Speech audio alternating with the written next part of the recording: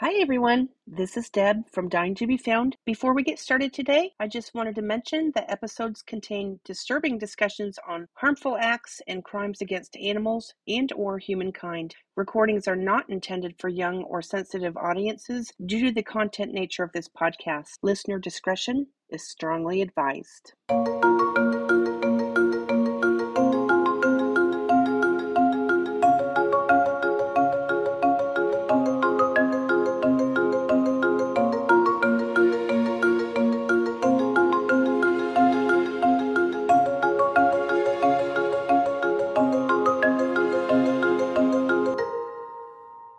Good morning, Beth. How are you? Good morning. I'm pretty good. Well, I'm awesome. How are you, Deb? I'm pretty good. I feel like I might have beat you up this morning, not physically, but I think I beat you awake this morning. I've been up since 5. Well, you did. I've been up since 5:15.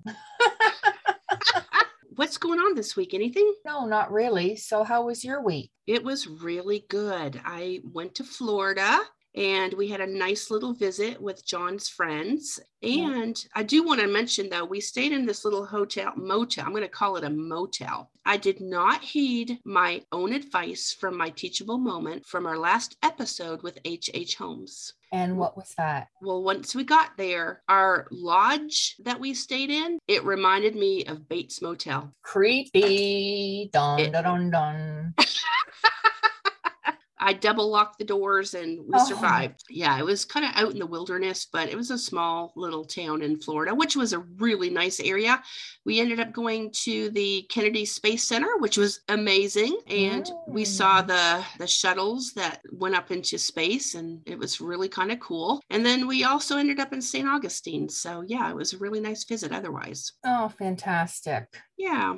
I wanted to talk a little bit about what we've got going on our social media. Yeah, I'd like that. I thought, hey, Beth, who doesn't like a good book? So I thought, what a neat idea to have a little giveaway that we're doing through the end of April 2022, just in case you're catching up 3 years from now, because we do plan on being here 3 years from now, right? Oh, yes. Now, we have a little giveaway that we're putting out there to thank all of our listeners who found us and are telling your friends about us. So you can put your name in for a drawing for a free audio book by rating us and then tagging us and putting the post out on social media. And you can find us on Instagram, Twitter, and Facebook at Dying to Be Found. And that's dying, the number 2, the letter B, found. And there you can see more details. So the contest, like I mentioned, does end on April 30th of 2022. So get out there and help a new podcast out. All right, Beth, we were talking also about CrimeCon coming up. So there is a crime convention out there for all of the enthusiasts like you and me. And I saw that it is going to be in Las Vegas this year. Unfortunately, I don't think we're going to be able to make it because it is April 29th through May 1st. But I say let's save our money so we can go next year. Oh, yes. Let's go. Sounds good because we are taking over North America, just putting that out there. So, hey, I did see that they have got an online event that we could possibly attend. So if we can't physically make it out there this year, you and I can talk about going online, something to look forward to. For sure, for sure. So anything else you want to talk about before we get started? No, I'm pretty quiet today. Okay, well, hopefully you can have a little bit of input on what we're going to say because this is a very high profile case out of New Hampshire. And we're going to talk today about the Brook State Park murders, also known as the Allenstown 4. So this is the story of 4 female murder victims who were discovered in Brook Park in Allenstown, New Hampshire. At the time, Allenstown had a population of approximately 5,000 people, so it was a pretty small town and everybody knew each other. Kind of reminds me of the town that you and I grew up in. Yes. There are so many components to this story, so I'm hoping that I put everything straight. I was reading about one section and it took me to another section, so I feel like I put it in a decent order that everybody can follow along. But how about you keep me straight? Okay. So to start things off, the first thing I found strange about this case is that the victims, also known as the Allentowns 4, were discovered in pairs 15 years apart. Now, 2 females were found in 1985, and the other 2 were found in the year 2000. So I'm going to first talk about the discovery of the first 2 victims. So I'll call this discovery number 1. And the premise to the discovery of the first barrel where 2 victims were found in the woods, also known as the Brook State Park. These victims were found early in 1985 by a little boy named Jesse Morgan. Jesse was aged 11 around the time that this happened. He grew up in a small trailer park just outside of Brook Park in Allenstown, New Hampshire. Now, when I was a child, I frequently played outside in the woods, and I don't really remember that you ever went outside with us, Beth. I was outside in the woods a lot. I think even back then I was an introvert. I do remember you being in your room listening to music all the time, and that's pretty cool because I learned all about the Bee Gees and ABBA, and I don't know. But, once I broke out into my own, I went a different way on my music taste. Now, being the rough and tough, rugged little kid that he was at the time, Jesse spent his summers outdoors playing in the woods with his friends from sun up to sundown. I did the same thing, and it was so much fun. Boy, did we ever use our imagination, right? Well, do you remember how we were told to come home? No. Oh, I sure do. The cowbell. Yes. Do you know, somewhere amongst my belongings, I still have that cowbell? Are you serious? I am totally serious. Yeah, we got called in, people, by the cowbell. No going outside and doing the triangle thing like they did back in the 1800s, right? Right.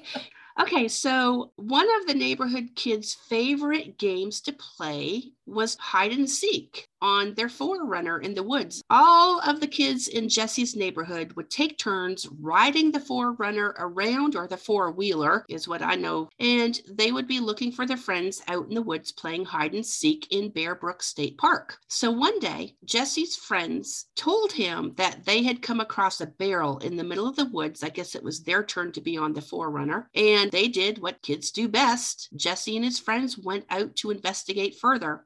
This little story right here kind of reminds me of that movie Stand By Me. Have you ever seen that one? Oh, yes, I did. And it was quite good. It was a really good one. So, you've got a bunch of little boys just taking off and going to explore, and they had heard a rumor going around in that movie Stand By Me. So they were off and running. Basically, the boys did the same thing here, only they did not know what they were about to find. All the boys drove off the trail and found a slightly rusted blue steel drum just sitting in the middle of the woods randomly. One of the boys went to lift the lid off of the drum, and when he did, an awful stench was released. So Jesse's friend ended up pushing the barrel over, and all Jesse remembers seeing from that point was a white, milky substance that spilled out onto the ground. So at this point, the boys took off and then never said anything to their parents about the barrel that they found. Guess they just left it there, right? Mm-hmm. Now, fast forward to November 10th, 1985. So this is the same year. The boys were out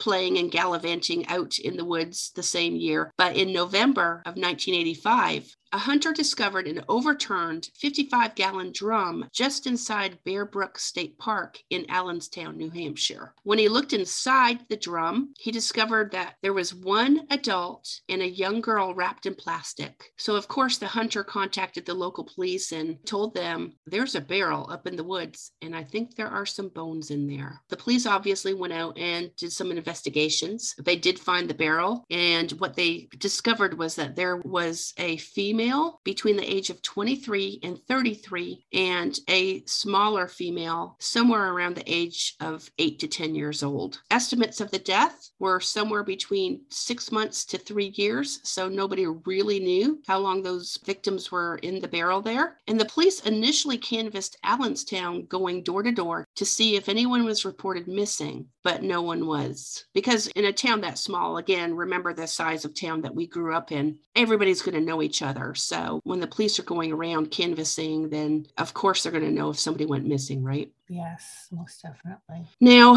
they also ran compositions through all of their state and federal databases, but did not come up with anyone matching the description of the two missing females. Authorities eventually expanded their search into Canada, hoping to see if a trucker may have passed through and dropped off this drum in the woods during one of their routes. However, the case eventually went cold as investigators attempted to identify the two bodies, but no one ever came forward, so this case ended up coming to a dead end. The bodies were held at a local medical examiner's office for almost 2 years as investigators continued to hope for someone to come forward to identify the victims, but no one ever did. And they finally released the remains so that they could have a proper burial. What ended up happening was the Allentown's police chief at the time and a local funeral home worked together to give these two victims a proper burial. And a local gravestone company donated a headstone and had it engraved with, "Here lie the mortal remains known only to God of a woman aged 23 to 33 and a girl child aged 8 to 10. Their slain bodies were found on November 10th, 1985 in Brook State Park. May their souls find peace in God's love and care." Well, that's very, very nice. I think so too. And for a community to come together. And Mhm. I really love how much detail they put into the scribing, because Yes. anybody who might be in the area, even as a tourist, would maybe have some kind of clues if they saw that, if they knew if a loved one went missing. So interesting that they took such great care to put that on the headstone, eh? Yes, that's beautiful.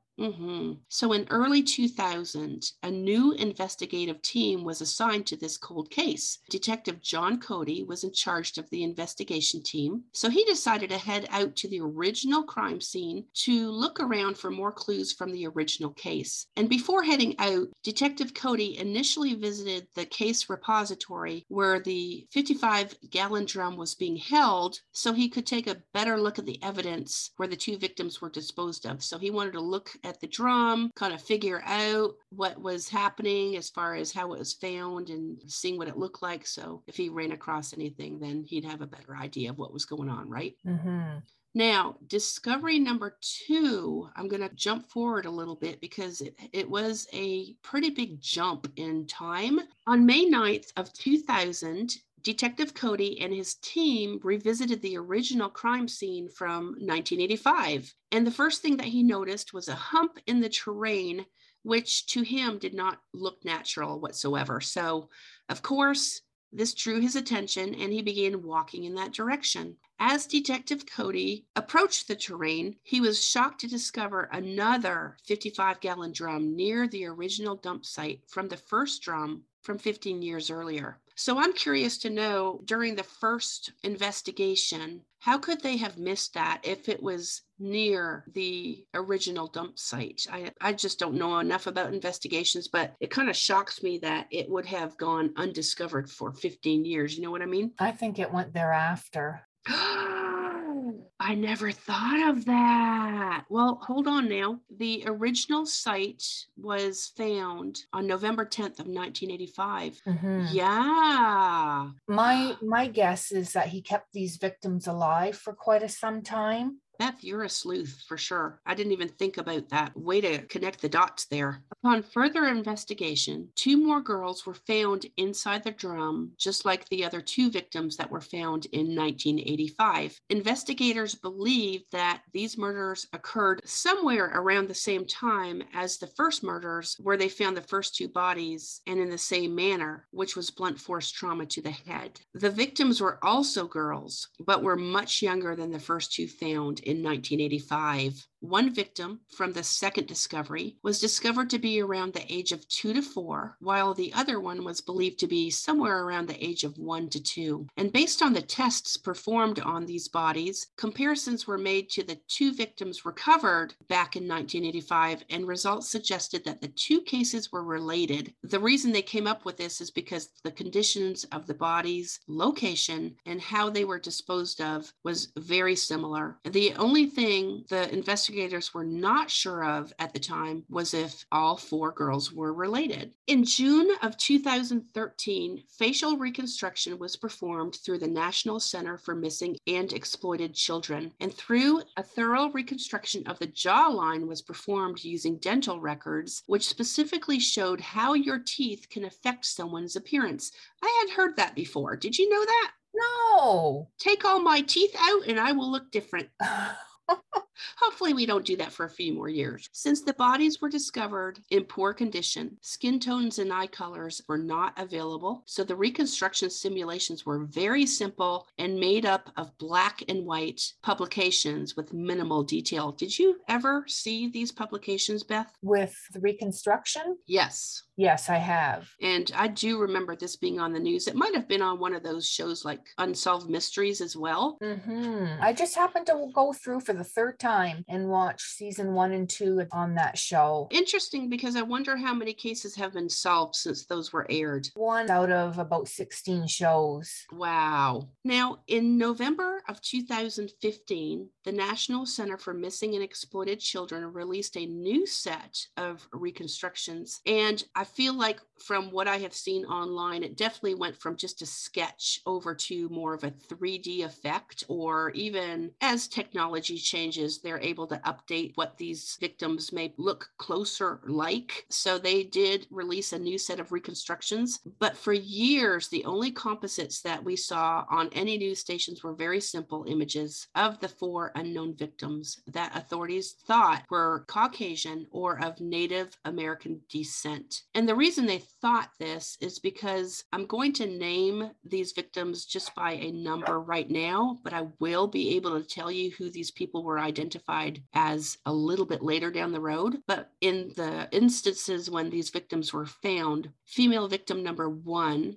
who was found in 1985, was somewhere between the age of 26 and 27. She had curly or wavy brown hair and was between 5'2" and 5'7". She also had extensive dental work, some fillings, and maybe some other work done to her mouth. So they were able to see that. Victim number 2 was identified somewhere between the age of 5 and 11, also found in the same barrel as victim number 1. She showed symptoms of pneumonia, had 1 crooked front tooth and a space between her front teeth, and no fillings in her teeth. So she was also wearing earrings and was anywhere between 4'3" and 4'6". Female victim number 3, who was found 15 years later, was somewhere between the age of 2 and 4, and she also had a gap between her front teeth. Female victim number 4 was only 1 to 3 years old and had long blonde or light brown hair. How would they know how long it is? I don't think hair decomposes as quickly as flesh. Even if a skeleton were there or some partial remains, they would still have hair on them for a little bit longer period of time, I think. I'm going to go ahead and start backtracking on a suspect. His name is Terry Peter Rasmussen, and I want to take a little turn because it's important to connect him with all the victims in this case. So I wanted to start with a little bit of a background on Terry Rasmussen, and you'll see why in just a couple minutes. So Rasmussen moved to New Hampshire from California in 1978. He also went by several aliases, including Terry Rasmussen, like I mentioned, Curtis Kimball, Jerry Mockerman, Larry Vanner, and Bob Evans. Okay, why does somebody need to go by so many names, right? Well, Bob Evans, all I can think is Sausage. Yeah. Yeah, me too. I don't even know if Bob Evans Sausage was around then. Who knows? Due to the healthy criminal record that Rasmussen had, he was eventually linked to all alias names through fingerprinting and other crimes and arrests. Depending on the scenario, as I move forward, I may refer to Rasmussen as any one of these aliases because a lot of people knew him by different names. While in New Hampshire, Rasmussen went by Bob Evans and was officially linked to being in the area around the time of the Bear Brook disappearances. I want to also go into one of his relationships that he had. In 2000, a 40-something-year-old woman named Yoon Soon Jun began dating a guy named Larry Vanner. Yoon Soon was a chemist and an immigrant from Korea. She was in her 40s and considered a free spirit who traveled the world all by herself. Good for her. Would you ever consider doing that? Absolutely not. One of our cousins has been known to do that, and she had some really good stories to tell. I don't know if I would do that by myself these days, though. Kathy and I had plenty of trips on the Greyhound bus back and forth to Canada all by ourselves back around the time that this was happening, so I'm glad I can live the tale. Yoon Soon introduced Larry to her family, but it didn't go very well. Her family considered him to be quite dirty, rude, and unsocial, and as time went on, Yoon Soon began separating herself from her family, mainly because of their differences with her new boyfriend. The two of them eventually got married in 2002. Now, Yoon Soon had a girlfriend by the name of Renee Rose. Renee Rose always kept in touch with her friend, even after she married Larry. However, early into their marriage, Renee would call Yoon Soon's house, but Larry always had a different excuse as to why she could not come to the phone. Yoon Soon was out at her pottery class, she was helping a sick friend, and things like that. Typical things, right? Yes. In May 2002, Renee had enough and finally called the police to report Yoon Soon missing. Larry Vanner was then called in for questioning on the disappearance of his wife, whom he had married earlier that year. During the questioning, Vanner first made up all sorts of excuses to the investigators about Yoon Soon's whereabouts. He then became very indignant toward investigators and refused to answer any other questions because if they weren't priests and they were his doctor, both stories had their own place. He basically shut down and wouldn't tell them a thing. What a jerk. Now, due to his inconsistencies during questioning, police decided that it was time to fingerprint Larry Vanner. This is when they discovered that he had quite a long rap sheet and went by multiple aliases like I had mentioned earlier. Investigators revisited Yoon Soon's house after Larry/Curtis/Terry was placed under arrest and noticed that there was no real presence of a female living there. However, they did see Yoon Soon's picture on the refrigerator, and as they went through the house, they found some of her belongings in the garage, such as her pottery that she was so fond of making. And as they moved their way to a crawl space, they eventually discovered a partially mummified body of Yoon Soon Jun's remains buried under a pile of cat litter. That is horrible. Isn't it? How disrespectful. Yes. One of the investigators took it so far to search around town. At this time, there wasn't a lot of cameras, but they did notice that there was a small family-owned pet store in the same town. So the investigators went in and asked the owner if anybody had come into their store to buy an unusual quantity of cat litter. The owner was able to positively identify Rasmussen by saying, yeah, he bought probably 10 or 12 bags of cat litter. Unbelievable that she Isn't was able to identify him after seeing so many people throughout the day. I'm sure they showed him a picture, and then with that quantity too, it would be That's true. You're that right. would stick out in my mind a little bit, sure. Mm-hmm. So Rasmussen eventually pled guilty to Yoon Soon Jun's murder, and in 2003, he was convicted and sentenced to 15 years to life in prison. So during the pre-trial hearing of, we'll call him Larry Vanner at the moment, Vanner couldn't keep his mouth shut and began talking about some daughter that he had. However, investigators could not make sense of what he was talking about, but Vanner kept saying that he had a little girl named Lisa, and he gave her away years before. Upon further investigation of the story, Beth, I found that in 1986, Terry was living back in California under the name of Gordon Jensen. That same year, he apparently abandoned his 5-year-old daughter named Lisa, whom he had told the authorities he had. He had abandoned her in an RV park where they were living in a motorhome. That is so horrible. I find my eyes are literally tearing up. That is such a sad thing to happen. sad. Yes, I could not imagine. I mean, that poor child too, how scared Oh, she must have been, eh? yeah. I never was able to find out who found her or how long she went. But if she was living in a RV park, then I'm sure that the surrounding people probably figured it out rather quickly. Now, as years went by, Lisa was curious to know what happened to her father. So she ended up performing a genealogy test when she was 22 years old. And this is when she discovered that she and Gordon Jensen were of no relation whatsoever. And while the police were investigating Rasmussen over there in California in the Yunsun murder case, they also requested a paternity case in the matter, which found out the same results. So once Rasmussen was opening his mouth and the police started looking into it, then they were able to perform the paternity test and found out that he was not related to anyone named Lisa. As it turns out, however, Lisa discovered that she was related to a woman named Denise Bowden, and her real name was Dawn, not Lisa. Wow. I know. So, Imagine how she felt at that time. yeah, that would be pretty surprising for sure.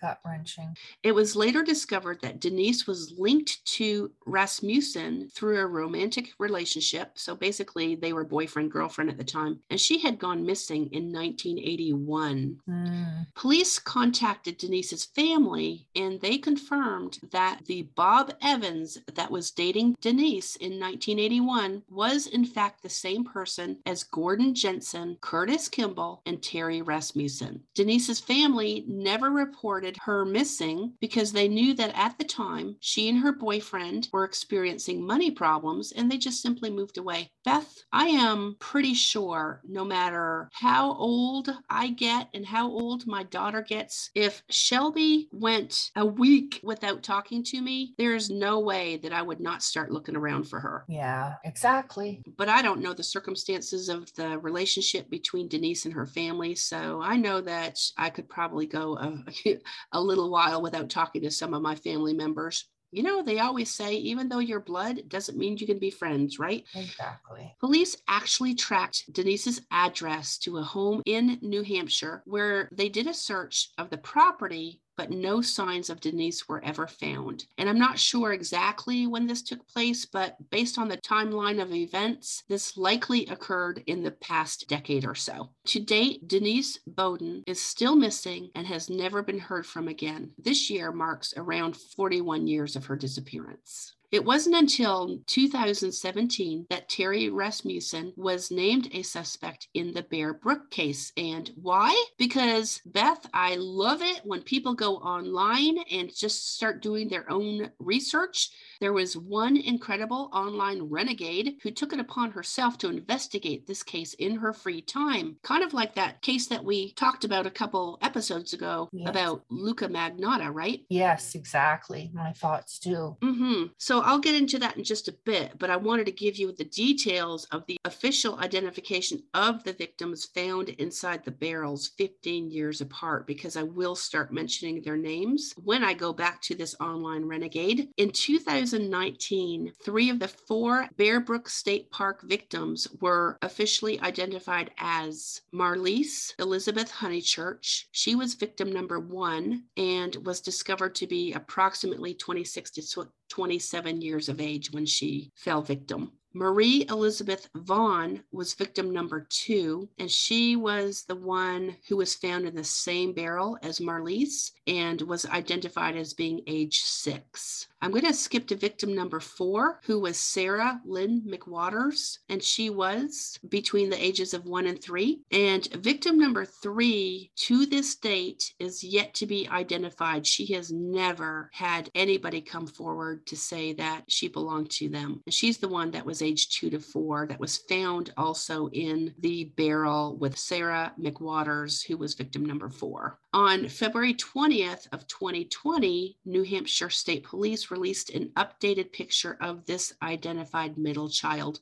So if anybody out there does have any information on a missing child from the year 2000, then by all means come forward. Now, the oldest victim from the Allentown's 4, Marlise Honeychurch, was initially identified through DNA as being related to Elizabeth Vaughn, the 6-year-old, and Sarah McWaters, Ceramic Waters, the 1 to 3-year-old, initially as their sister, aunt, or mother. But through all investigations, an official connection was made to show that Marlise was, in fact, Elizabeth and Sarah's biological mother. All victims were identified as being related and were last seen in November of 1978. Very strange. Yeah. Now, let me kind of talk to you about this super sleuth. Rebecca Heath is her name, and she is a librarian by trade. The cool thing is, Beth, that Rebecca Heath from Connecticut took a personal interest in this case and conducted her own research on the Allentowns 4 after listening to a podcast. She's just like you and me. She loves her true crime podcast. Yeah.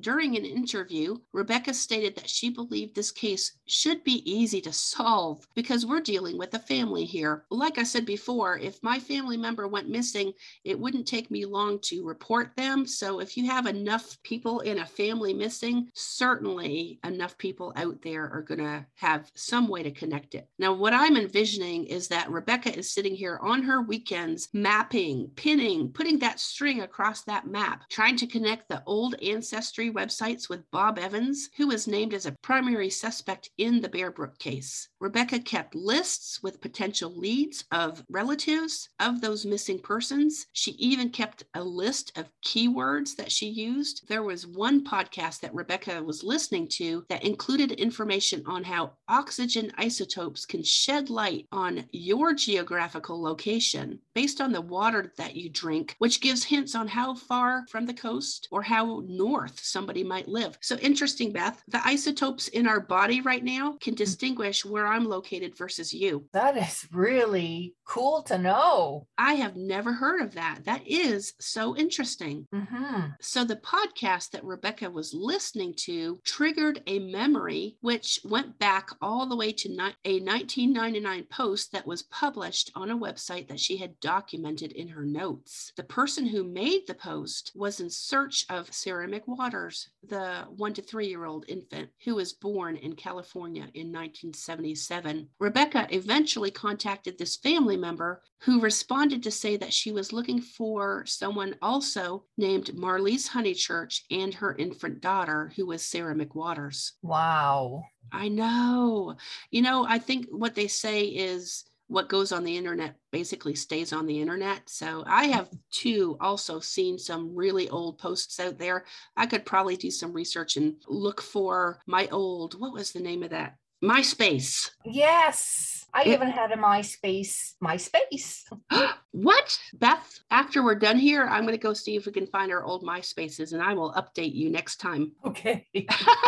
So other websites also stated that they were in search of Sarah. And through the websites, Rebecca also discovered that Marlise had another daughter named Marie. When talking further with family members, Rebecca was told that Marlise left with her boyfriend, Terry Rasmussen, after an argument with the family and had not been seen ever since. I'm pretty sure that they argued with her about her boyfriend, but we know that we're going to stick up for that guy, right? Yes. Rebecca immediately contacted the police with this information, and this is how 3 of the 4 Bear Brook victims came to be identified. Rebecca, if you want to change careers, I think you have a very good future in police investigations. Sure. DNA from Rasmussen's son's first marriage was compared with the victims, and he was identified as the father of the middle child victim, who was between the ages of 2 and 4 and has yet to be identified to this day. I want to know what happened to her mother.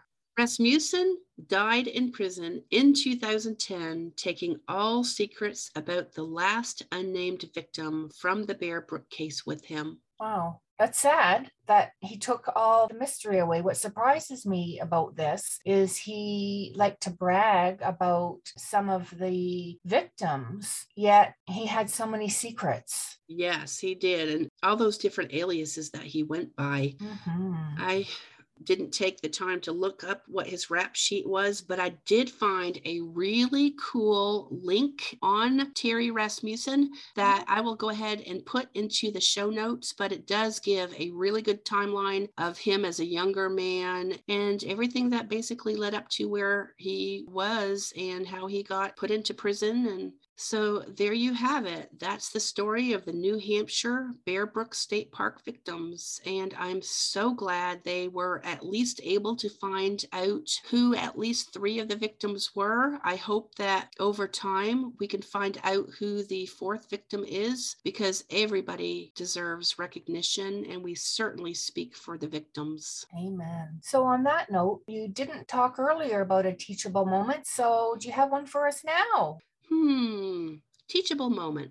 Beth, when your kids were growing up, did you always ask them, what'd you do in school today? Yes. And what did they say? Nothing. Exactly. My teachable moment for today is to make sure that you ask your children open-ended questions when asking about their day. I like that idea. Yeah, you're going to say something instead of, how was your day? Or, what did you do today? Instead, phrase it like, tell me about what your adventures were with your friends today. You still might get a vague answer, but maybe just a little bit more. I'm going to see my granddaughter in June, so I think I will do this, because when I ask her about her daycare or school, it's always nothing. You mean this teachable moment is going to be useful? Yes, it is. I love that. Me too. Yeah, that's awesome. Well, I hope you enjoy that visit. Thanks. And with that being said, and that's a wrap.